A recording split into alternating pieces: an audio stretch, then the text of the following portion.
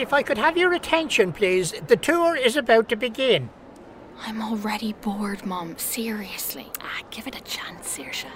But there's hardly anyone here. It's like our own private tour. How exciting. You're very welcome today for a tour of the museum, our very own cabinet of curiosity. That sounds good, doesn't it, Saoirse? Yay. It's good to do something educational occasionally. Oh, I must go and take this work call. I'll catch up with you. Fine. So before we begin, I would ask you to consider something. What do we have in the museum, really? You may think of artefacts, like an old pipe or half a golden pendant, a broken sword, or the remains of a wooden boat. All of these old objects or historical things come to mind. But the museum is not really full of things. The museum is full of stories. Stories? Every historical object tells a story, and if you listen very carefully, you will hear them. The first thing that I want you to look at is this old Bible. Now, it comes from France, and it would have been in use a long time ago, in the 1680s. Is there anything you notice about this Bible? On the edges, the paper is scorched, like it's been burnt. Yes, this Bible has been through a lot. Through an oven, in fact. It's been baked. Baked? Yes, this Bible was baked inside a loaf of bread. Weird. Why would anyone do that? Well, that question can only be answered with a story. And that story begins over 350 years ago with a family in France who were facing great danger.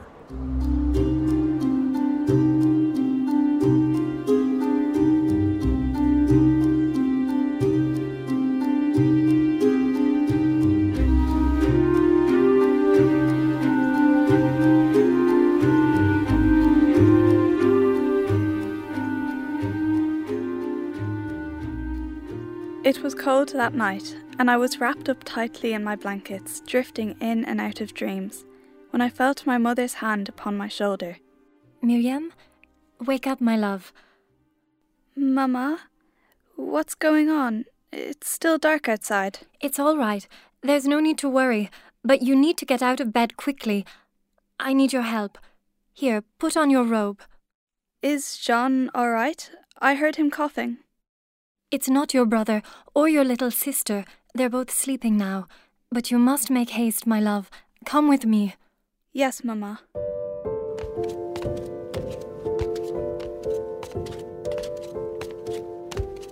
As I followed my mother along the stone corridor past the bedrooms where my little brother and sister, John and Eloise, were deep in sleep, I felt afraid.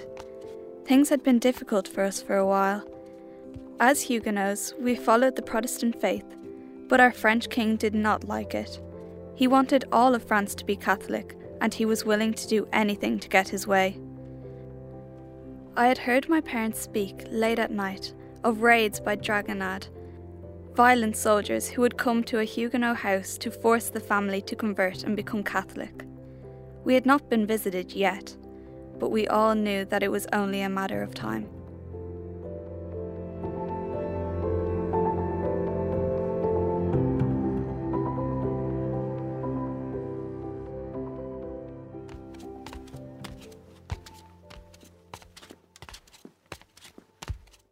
Mama, what is going on? Why are we in the kitchen? We are going to do some baking, my dear, and I know it seems very odd, but it must be kept a secret. It was only then that I realised that Mama was clutching something to her chest. It was the family Bible. She placed it on the table, and I touched the soft cover gently. Are we going to pray first, Mama? No, my dear. We are going to bake the Bible inside a loaf of bread. I would have laughed if it wasn't for the look on Mama's face. This was no joke. If the Dragonad find this Bible, we'll be in great danger. So we'll wrap it in vellum and we'll bake it in a loaf of bread. It will be hidden and safe. If they arrive in the night, they might see it on the table, but they'll think nothing of it. Or, if we need to leave our home in a hurry, we could take it and no one would know what it was. You think we might need to leave? Do you mean for us to leave this house or to leave France? Let's not concern ourselves with that tonight, my dear. Let's just make this special and blessed bread.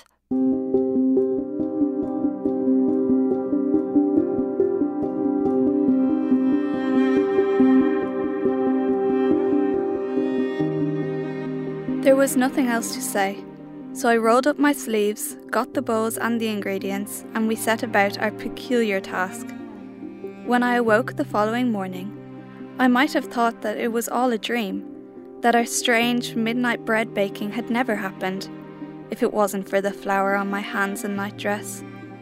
It was not until a few weeks later that the idea of leaving came up again.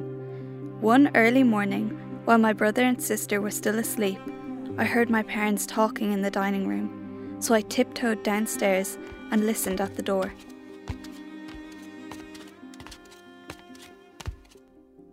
Little Jean is not much better. He still has the fever. Arnold, I am afraid he will not survive the journey.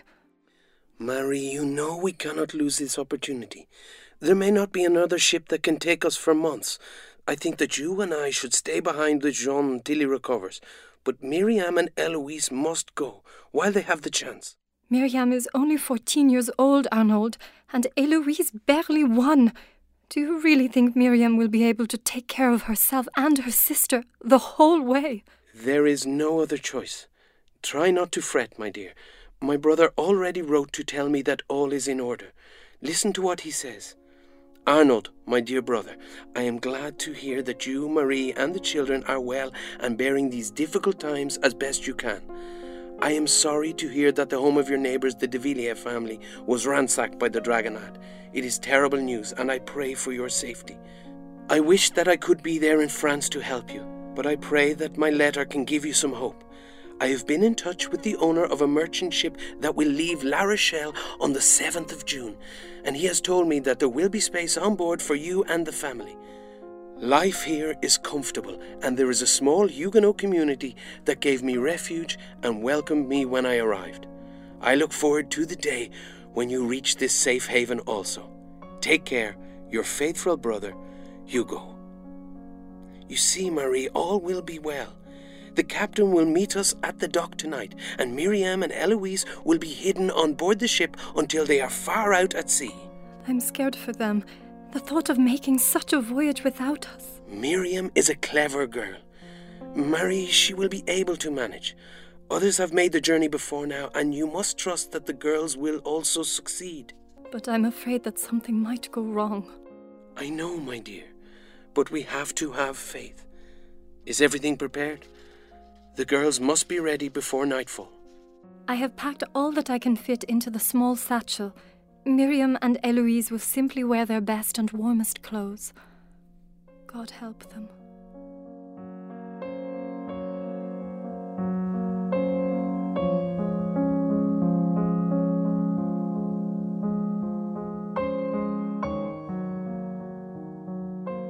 As I stood listening at the door to my parents' conversation, I felt a pain in my heart as I realised, for the first time, that I would soon be leaving my wonderful home of La Rochelle, perhaps forever, and where I was going, I did not yet know.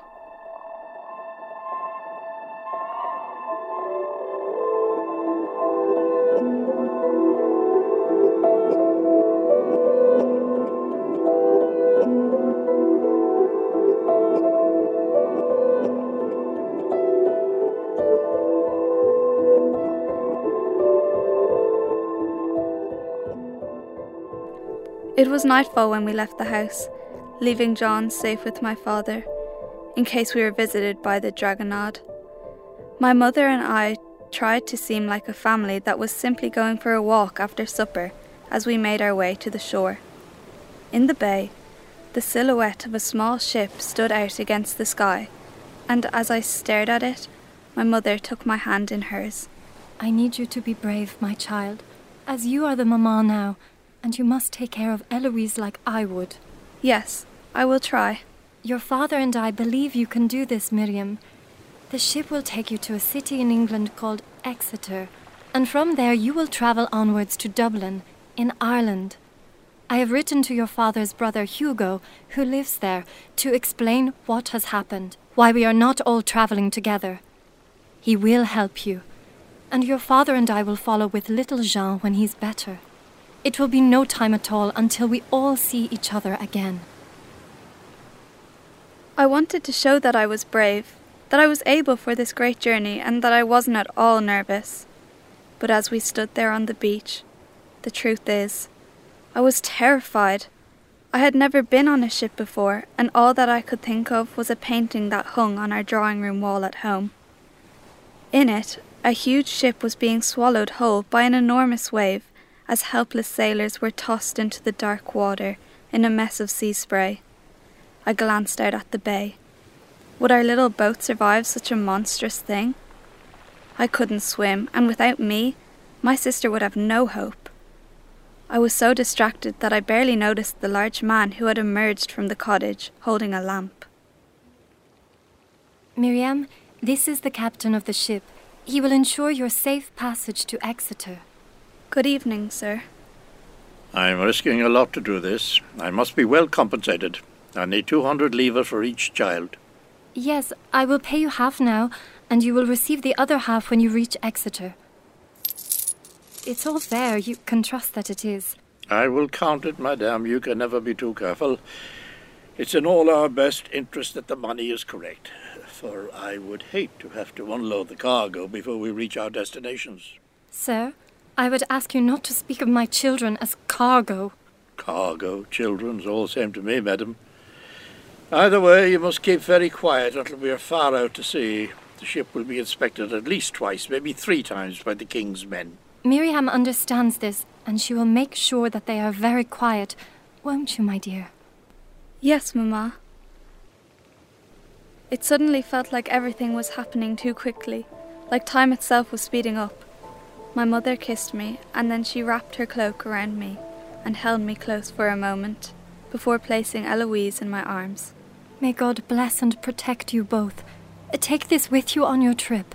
She pressed a package into my hand, and before I could say anything else, another sailor approached and lifted us onto his shoulders. I could only wave at my mother as he carried us through the low tide to the ship, his boots splashing through the murky water.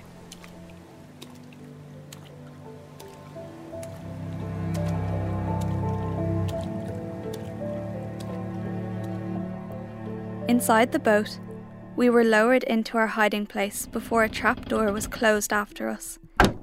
The space contained many wooden caskets of apples, and we climbed into one that had been emptied for us, through an opening so small that we could only barely fit through. It was pitch black inside and very uncomfortable, but I tried to use my cloak as a cushion for Eloise. I gently opened the package my mother had given me. Inside was the special loaf of bread we had baked. I held it close to me and wondered at how strange all of this was. We must have fallen asleep with the gentle rocking of the boat, but I awoke with a start to the sound of voices above me. Soldiers! I looked at Eloise, who was still dozing, and I prayed that she would stay asleep. She was too little to understand the danger. We are transporting caskets of apples and some household goods.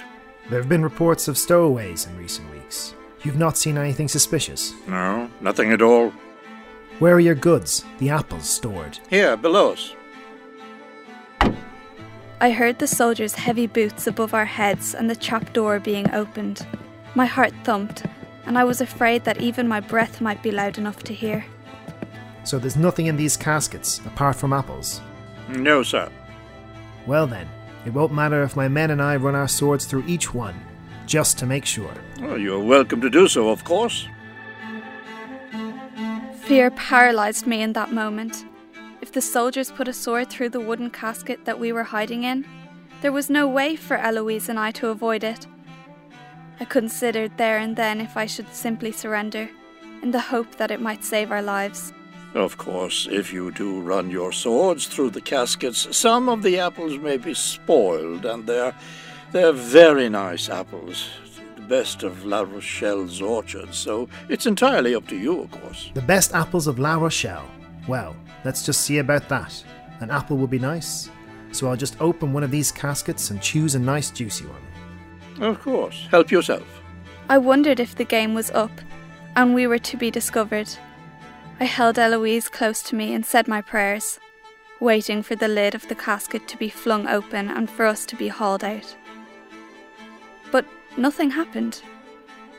And then I heard the creak of one of the other caskets opening. Very nice. I will take a few of these with me, Captain, if you would be so kind. My colleagues and I could do with a snack. Help yourself.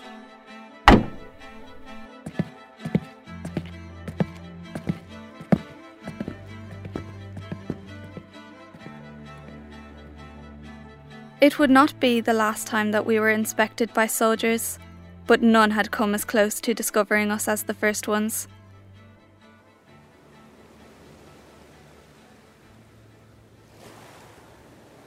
By the time the morning light began to stream through the wooden slats above us, I knew that we must be far out at sea and finally safe from the king's men.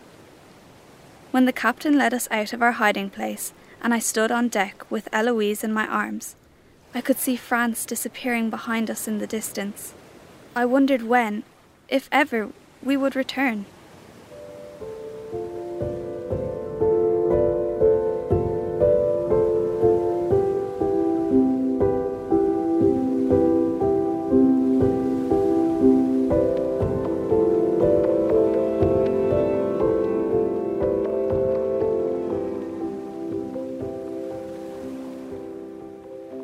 Look, Eloise.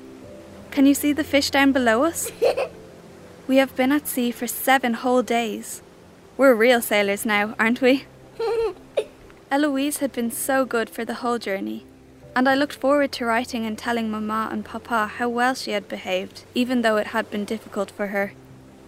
The crewmen, all apart from the captain, were most kind, and they shared with us their biscuits, peas, and salted meats. But we didn't eat too much, as we had a few rocky days, when the ship was tossed to and fro, and we both were sick as dogs. When we spotted land, I was so excited as I knew that Exeter must be close. But then I spoke to the captain. You will disembark here. Exeter is a few miles, and I can bring you no further. But where are we? This is England. Exeter's not too far. Sir, it looks deserted. How are we to find our way from here? That's not my problem. You will pay me the 200 livres you owe me and disembark. But sir... Or would you rather swim?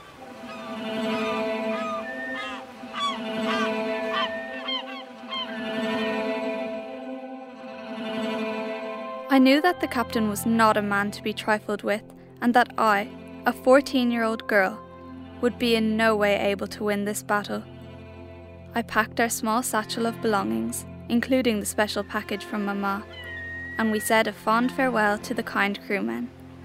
Before we knew it, Eloise and I found ourselves alone in a small harbour, in a place which was clearly not Exeter, and I had no idea whether we were near or far from Ireland. I knew I must not seem upset, for it would frighten my little sister, so I immediately set about finding someone who might help us.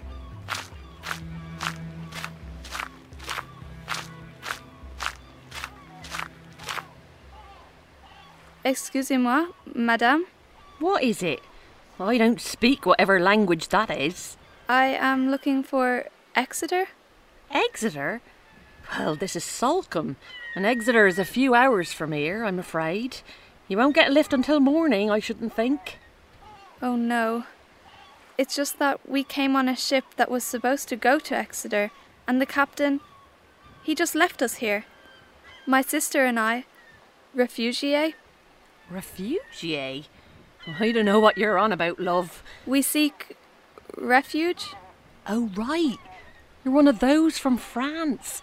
We've had a few show up recently. Well, I think the minister will be able to help you with that.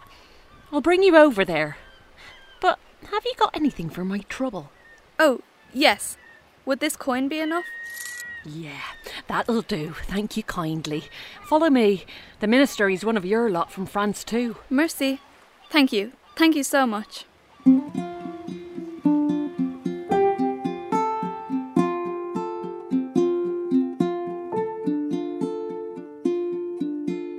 I remembered that Mama had said our community would take care of us along the way, but the kindness with which the minister greeted us was more than we could have hoped for. He was from La Rochelle too. He wrote to my parents immediately to tell them that we were safe, and then he wrote to my uncle in Dublin to tell him that he would bring us to Exeter and we would soon depart for the city on another ship. Eloise and I were not looking forward to another time at sea, but the minister assured us that we need not hide in a casket of apples this time. Our journey was much more comfortable, and we found that Dublin was quite close.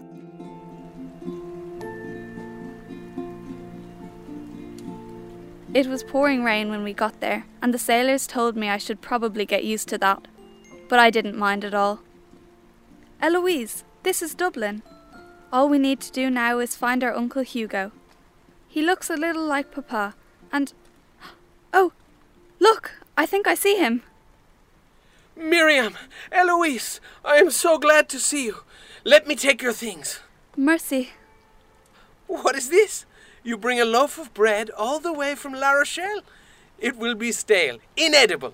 This bread is precious, Uncle. Let me tear it open and you will see. Ah, the family Bible? But baked in bread. And it is still in one piece. What a miracle. Mama told me it would keep us safe. And she was right. Now, girls, come and see the city of Dublin. I think you will be happy here.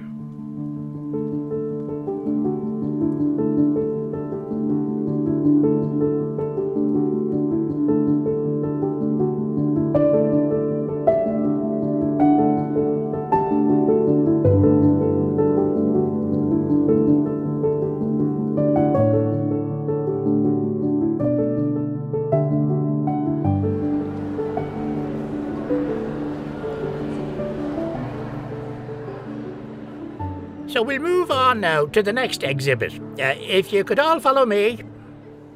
Saoirse, did you hear that? They're moving on to the next exhibit. What? Oh, sorry. I was just daydreaming. I almost felt like I was somewhere else. What did I miss? Why are you staring at that Bible? Do you see anything weird about it, Mum?